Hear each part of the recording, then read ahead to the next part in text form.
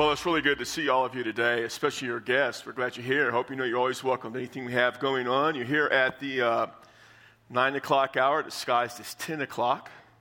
And it looks like some of the 9:45 people are going to sneak in at 11. And we're going to notice that. I don't know if we're going to let them in. But we're glad you're here to worship. And we always want to be able to come and celebrate and glorify God.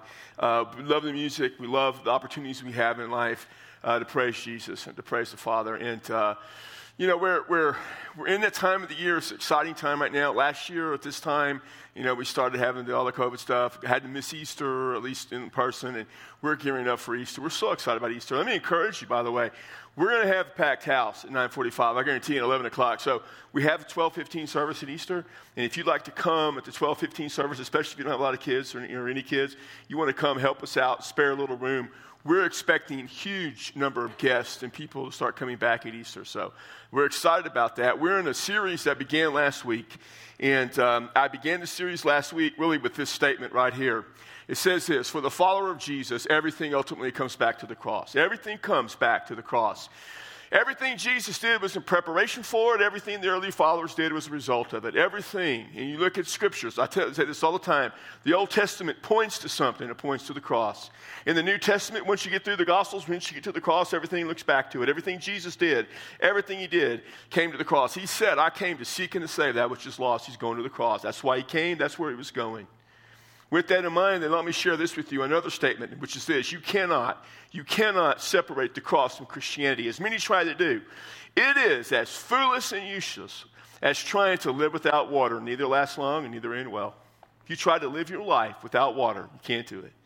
To try to take the cross away from Christianity, people try, but ultimately you don't have Christianity when all is said and done. You simply can't do it. The series that we're in today is entitled The Cross of Christ. It's going all the way through the end of April. And we saw last week, we began this whole series off with the centrality of the cross. The cross is central to everything to do with the Christian faith. To speak of the cross, you can use the term gospel, the death, burial, and resurrection of Jesus, the ascension. You know, all of that is connected. But we were speaking of the cross.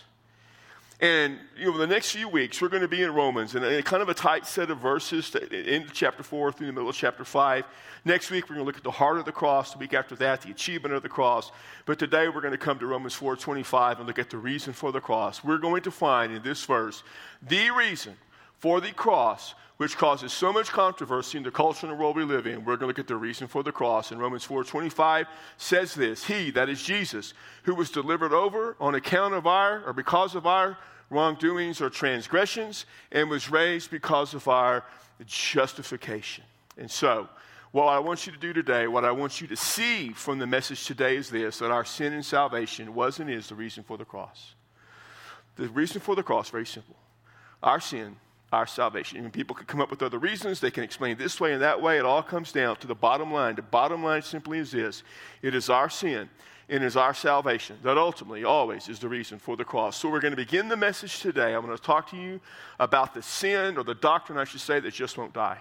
There is a doctrine, there's a teaching within our faith as Christians that just won't die. That doctrine is the doctrine of sin. The world hates sin. Doesn't hate the act of sin.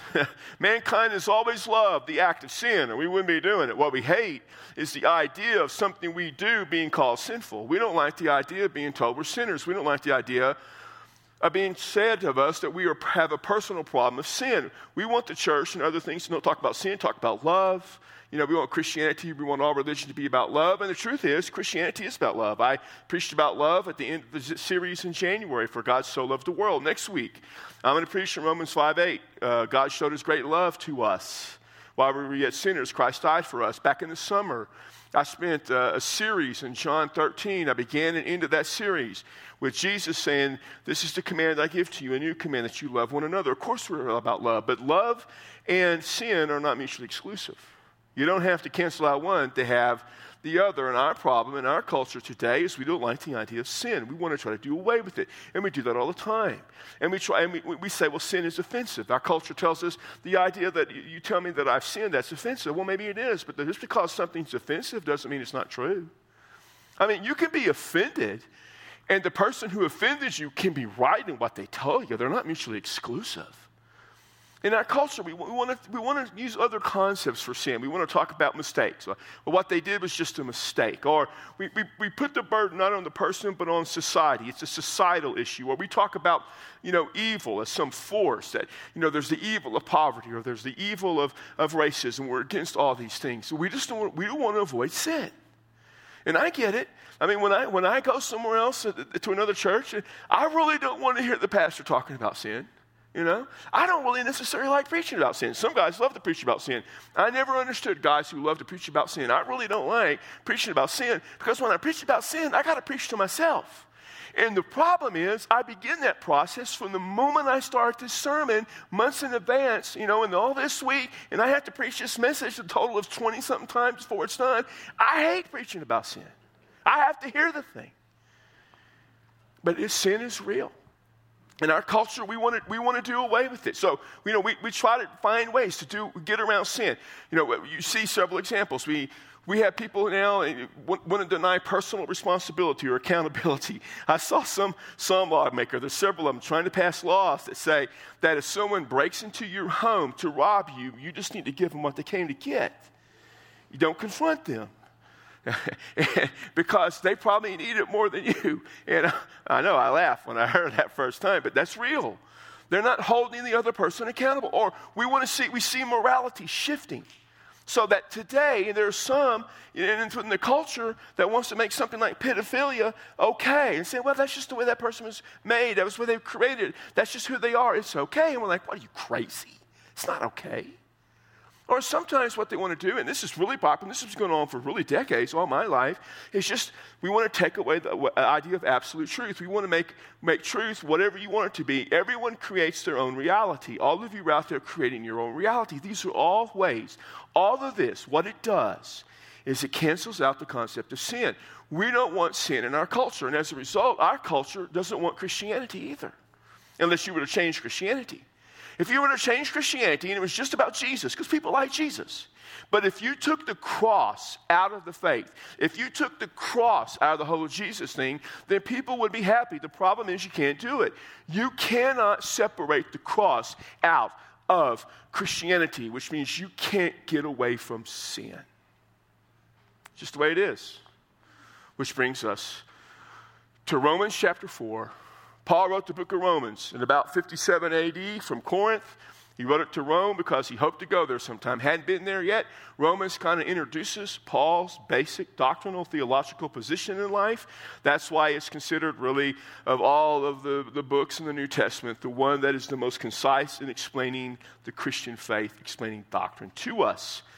He begins in chapter 1, 2, and 3, and he just starts talking about sin and faith and justification.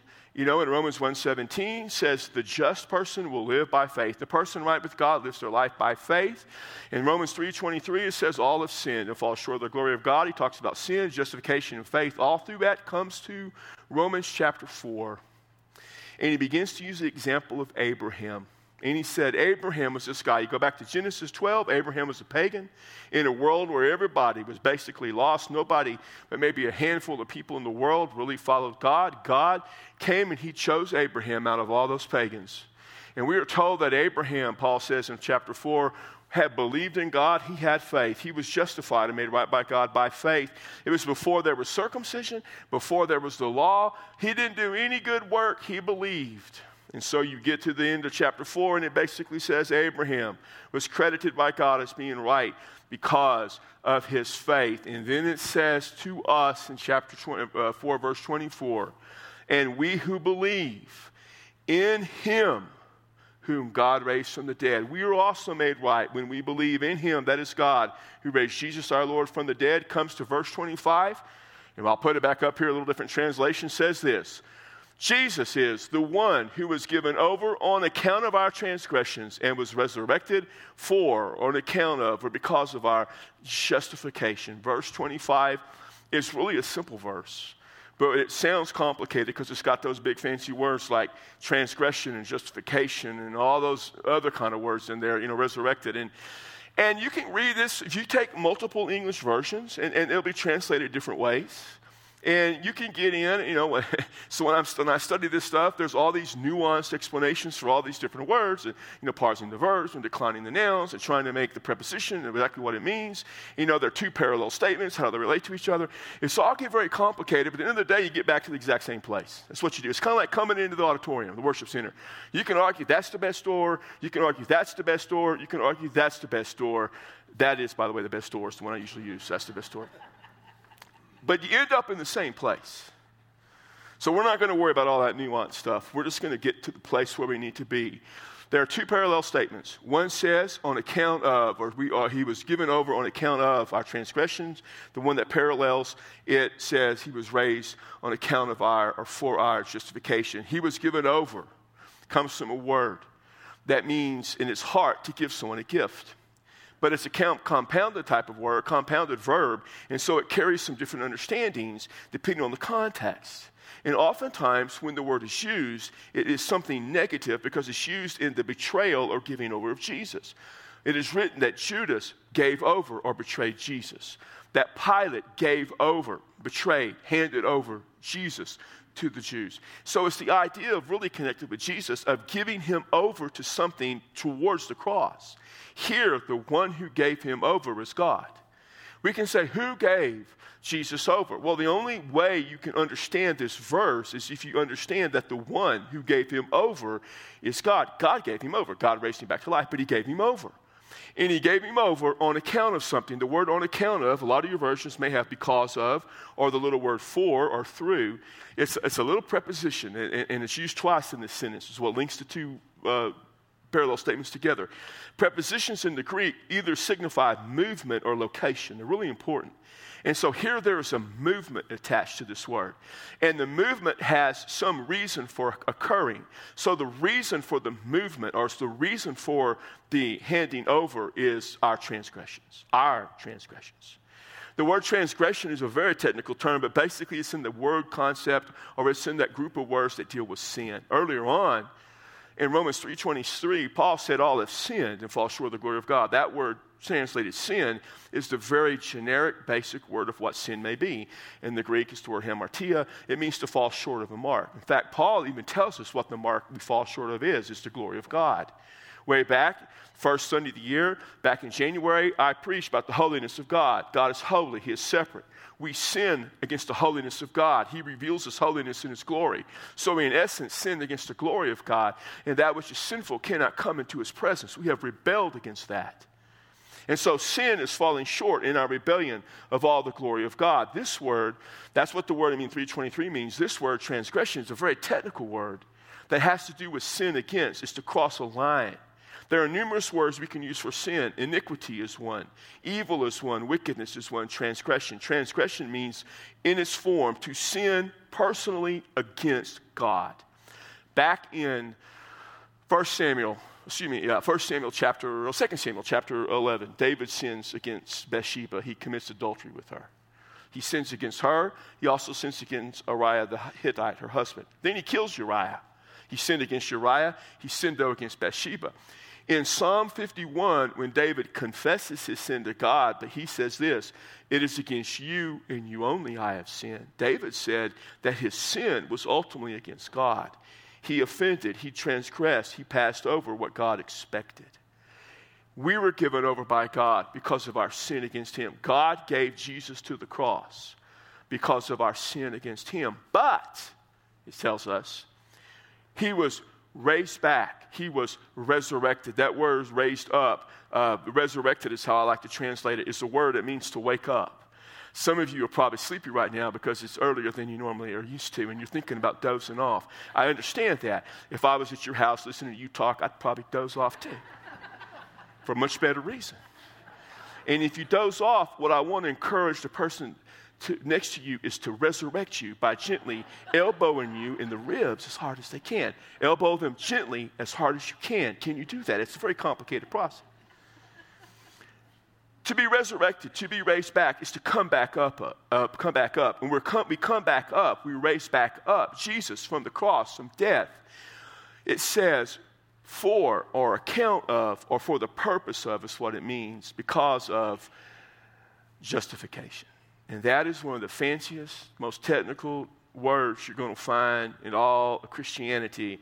The word justification. Some of your versions have the word righteousness. Justification and righteousness mean the exact same thing. They translate the same Greek word. There is a slight nuance difference that if we were in some fancy doctoral class in theology that we would worry about, but I didn't worry about it then, and I ain't going to worry about it now because it means the same thing.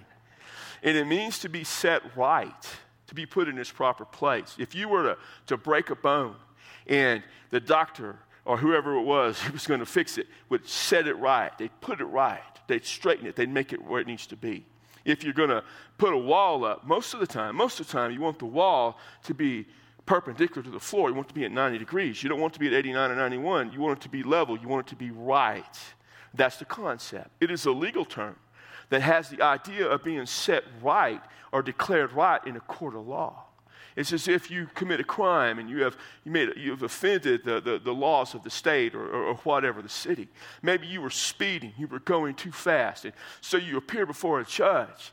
And the judge said, are you guilty of speeding or are you not guilty? And you might say, I'm not guilty. And then the judge looks at all the evidence and says, no, you are guilty. And now you are held guilty. You need to pay us a fine. And maybe he charges you $1,000. And someone comes in and writes a check and says, Judge, I'm going to pay that fine. And the judge says, they paid the fine. Are you going to accept it? You said yes. The judge says, you are now right. That fine has been paid. You have been declared right. It doesn't mean you didn't do the crime or commit the offense. You did. You sped. You were guilty of it. Doesn't take away the fact that you did it. But what it says is that the court no longer holds you accountable for it. That's what justification means. Someone paid the price for our sin. Our sin, we deserve the cross. We sinned, we deserve it. Someone else paid the price of it. And here's the thing. This is what's sad is so many people aren't willing to let Jesus pay that price. I'll tell you right now, if I get a ticket and I owe the judge $1,000 and you come wanting to pay for me, I'll let you pay it. In fact, I'll take your car because I'm probably going to appear before that judge one or two more times. I'm going to invite you along. But for some reason, we don't like the idea of someone else paying for our sin. In fact, we deny our sin, but here's the thing. Here's what we got to realize. This is important. The only way holy God could ever see rebellious men and women in right standing with him is if our sin against him was removed. And our problem was and is, we can't remove it. So I could go pay the fine. So that analogy breaks down there. But right now, I can't remove my sin. I try. I want to. If I believed I had personal sin, I'd want to remove it. But I can't. And here's the thing. Because people can't believe and can't accept the fact that they can't remove their sin, then what happens is they want to begin to deny the sin. And so what happens to the problem of sin from our standpoint is our solution is to deny we have a problem. We say there is no sin. And we say we are not in rebellion against God. We deny that we're in rebellion against God. We deny that we have sin. But here's the problem. Sin is the doctrine that just won't die. You can deny it. You can try to move away from it. You can't escape it. It's there. All have sinned. All have trespassed. All have done that against God. Which brings me to the next thing that I want to share with you then. How do I get there from here? I'm a guy that's pretty good with directions. I can figure out how to get there, especially if I have a map. And I don't like someone sitting and telling me how to get somewhere. Now, if I'm the passenger, like when the staff goes someplace, I'm always telling them how to get wherever they need to go. But I don't like that. But my wife's not in this service right now. She'll be in the next one. So I can say this in this service. I'm not going to say it in the next service. I don't like it when my wife thinks that she needs to pull out her phone and Google up where we're going and start giving me instructions on how to get there. I don't like it. I know how to get there. And if I don't know how to get there, I'll figure it. I'll fake it. And this is what I do when I don't know how to get somewhere. I pull over at a convenience store and say, baby, I got to get me something to drink. And I'll go in there and I'll ask the guy behind the counter, listen, I don't want my wife to know this, but how do I get there from here? And by the way, I'll take that big gulp to go, but tell me how. And then I'll go out there and I'll know how to get there. I don't want her to know that. All of us need to know how to get there from. How do we get to that place where we're justified from we're sin? We are sinners in rebellion against God. Here's where we are. How do we get over there? In the answer to that question in Romans 4, we're told how Abraham did. You know how Abraham got there? He was a pagan. He didn't even know he needed to get there from here. He didn't even realize that till God came to him. He says, by faith, by trusting him. And that's the key to all of this. Here's what Romans 5:1 reminds us of. It's simply this. Having been justified by faith, we have peace with God through our Lord Jesus Christ. We are in rebellion against God. We don't have peace with God. Some of you right now, you don't have peace with God. Some of you watching, you're on the YouTube or you're on the internet or you're on our website. You don't have peace with God. You're in rebellion against God. There's no peace. Listen, I understand, even as a Christian, sometimes I've done some things that I'm not right with God where I need to be. And there is no peace. There is torment. It's hard not being at peace with God. You want to be at peace with God. How do you get there? By faith. You're justified by faith. But here's the thing, and this is what people ask, especially a culture, especially a world that doesn't want to admit there's a problem with God. Now they'll say this, and why didn't just God, if Jesus went to the cross, why didn't he just forgive everybody? Why didn't God just forgive everyone? If that's the way it is, he can just cancel out all that sin. Well, I'll explain to you then why it didn't work that way. It all goes back to the very first sin. In Genesis chapter 3, we're told what the very first sin is. Sometimes people will come up and want to discuss the very first sin, and they'll start explaining to me what they think it is. And I'm like, man, don't you ever read that? Don't you ever read what it says? In fact, let me tell you this. I don't know. I've been here now almost 6 years. And I constantly tell you what the very first sin was. In fact, 6 years ago this weekend, Debbie and I actually snuck in to Las Cruces to check this town out. And I remember that. We were seriously considering coming here. We were dealing with the committee. The committee looks like they were wanting to call us finally, about time, after they dillied around for 8 months, couldn't figure out where they were going. And then we got here, and then we said, hang on a minute, maybe we just didn't want what we want after all, But no, so 6 years now, I've been really part of this church. And I'm always preaching. I don't know how many hundreds of times that I've told you this. The basic sin of all of life is we want to be God. That's why the serpent came to Eve and said, hey, you'll be like God. That's the temptation, to be like God. I've been saying it 6 years, 12 months, a year? 6 times 12? That's over 100 times right there I've told you about that. Oh, gosh. 6 times 12 is 72, people. You're supposed to get that, guys. No, I'm not telling that. It didn't work at the early service. I'm not telling that at 11 either, okay?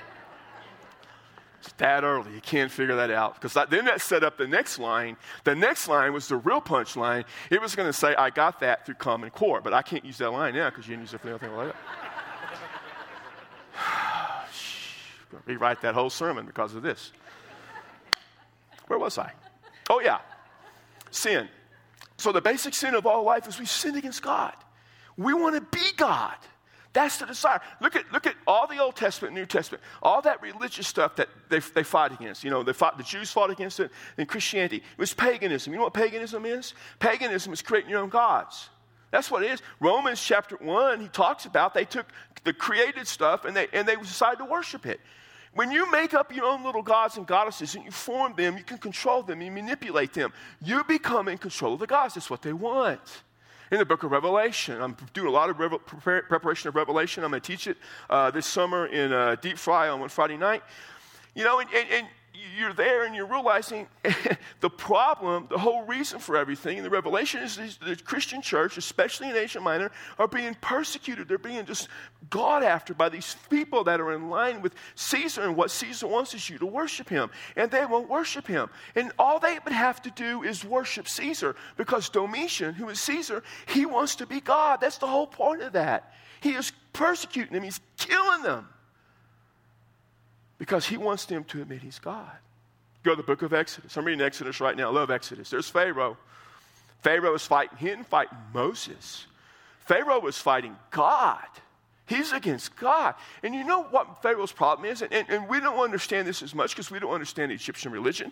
But back when Moses wrote the book of Exodus, the people understood this. Pharaoh believed he was a god.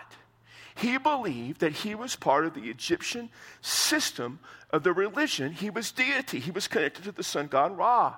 In fact, all of the 10 plagues attacked some aspect of the Egyptian religion. The last plague attacks Pharaoh, who thinks he's a god, but he can't protect his own family. The problem we have We like being God. We're going to be the God and goddesses of our lives. I'll tell you, suggest to you 2 reasons God just doesn't wipe it all the sin away and say, okay, it's done. There are more, but I will give you 2 connected to this message. First, it has to do with the fact that God is holy. Because holy God is that way. God is holy. He can't just let sinfulness come into his presence. And we're sinful. We're rebelling against him. We're trying to replace him. Which brings us to the second reason. He just doesn't just wipe it all away without faith, because we don't want him to. You don't really want God to tell us that all our sins are forgiven, because we don't want to believe that we have sinned. We want to be God. And if you believe you're the God of your own life, if you believe you're in control of your own life, you don't want the one true God telling you he's going to fix everything. So God doesn't just wipe all that sin away without faith, because we don't want him to. If we wanted to, we would come to God in faith. If we really wanted God, if we wanted to be right with God, we would come to God in faith. But we don't. And God gives us the freedom to reject him. He gives us the freedom to say, I want to be God. He says, all right, go read Exodus, about the first 10, 11, 12 chapters. There was Pharaoh. God, game over. He had a hard heart. Pharaoh's heart was hardened against God. Sometimes it says God even hardened his heart. He said, this is what you want. I'm going to give it to you. You want to rebel against me? You rebel. I'm not going to make you worship me. God does not make us follow him. That's why he just doesn't wipe all those sins away. But what he does is provide an avenue, a path, a way of forgiveness. Jesus says, I'm the way, the truth, the life. Jesus says, enter by the narrow way. In that way, it's through the cross. If you were to go in that closet, there's some hymn books. We hide them from y'all so you don't know they exist. And in that hymn book, there's a hymn that says, the way of the cross leads home. So here's the thing, quickly.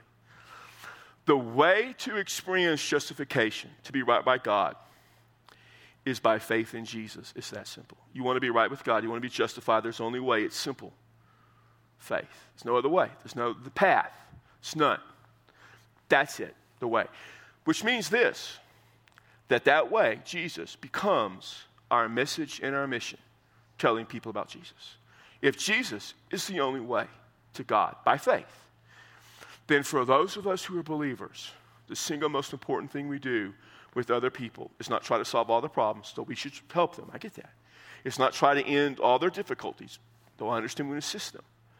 The single most important thing we do is tell them about Jesus. Because at the end of the day, that's all that matters. Here's the thing. But to do this, to tell them about Jesus, we must at some point talk about sin. Because people must repent or turn away from their sin. At some point, you got to talk about sin. You may not like it. I got you. But if you say, listen, you need to give your life to Jesus, and they're going to say, why? Well, you just need to trust him. He'll save you. But why? Well, you just need to figure out that way to Jesus. But why? At some point, you got to say, because you're a sinner, and your sin has separated you from God. So I want to go back to the question I asked a few moments ago. But how do I get there from here? You turn from sin and trust Jesus. And some of you right now, that's where you are in life.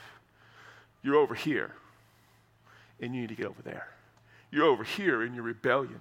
You're over here in your transgressions. But you need to get over there and be justified. It's not complicated. You can't do it on your own. You can't save yourself, but it's very simple. Turn from sin. Trust Jesus with your life. See, this is the thing. I'm going to go back to how I began this message. Our sin and our salvation are the reason for the cross. The reason Jesus went to that cross was to take your sin away and save you. He did it by being there in our place because of our transgressions and being raised back to life. And today you can trust Christ to be your Savior. We're going to be standing here, some of us, and if you want to come and say, hey, listen, I need to give my life to Christ, you can. You don't have to understand everything. You say, David, I don't understand it all. You don't have to understand it all. I don't understand it all. You don't even have to believe everything. You say, some stuff I just have a hard time believing. Okay, don't worry about that. We're not asking you right now to believe everything there is to believe. We're asking you to do one simple thing. It's just very simple. Turn away from your sin and give your life to Jesus. If you've never done that, you can. If you want to pray for someone who needs to do that, come pray for them. If you want to come and join our church, you can do that. I don't know what it is exactly that you need to do, but I do know this. You need to walk out of this place today understanding that the reason for the cross is because of your sin and your salvation, and you need to trust Jesus to be your Savior. So, Father, we praise you and honor you and glorify you because you gave Jesus over on account of our rebellion against you. And then, God, you did what only you can do. You raised him back to life so that we could be saved. Turn from our sin. We trust Jesus. And we can be saved. So it's our prayer now that whether someone is listening and watching or whether someone is here in person, they will give their life to you. They will trust Christ. They will have peace with God through faith, and they will come to faith. In Jesus' name, amen. Would you stand? We'll greet you.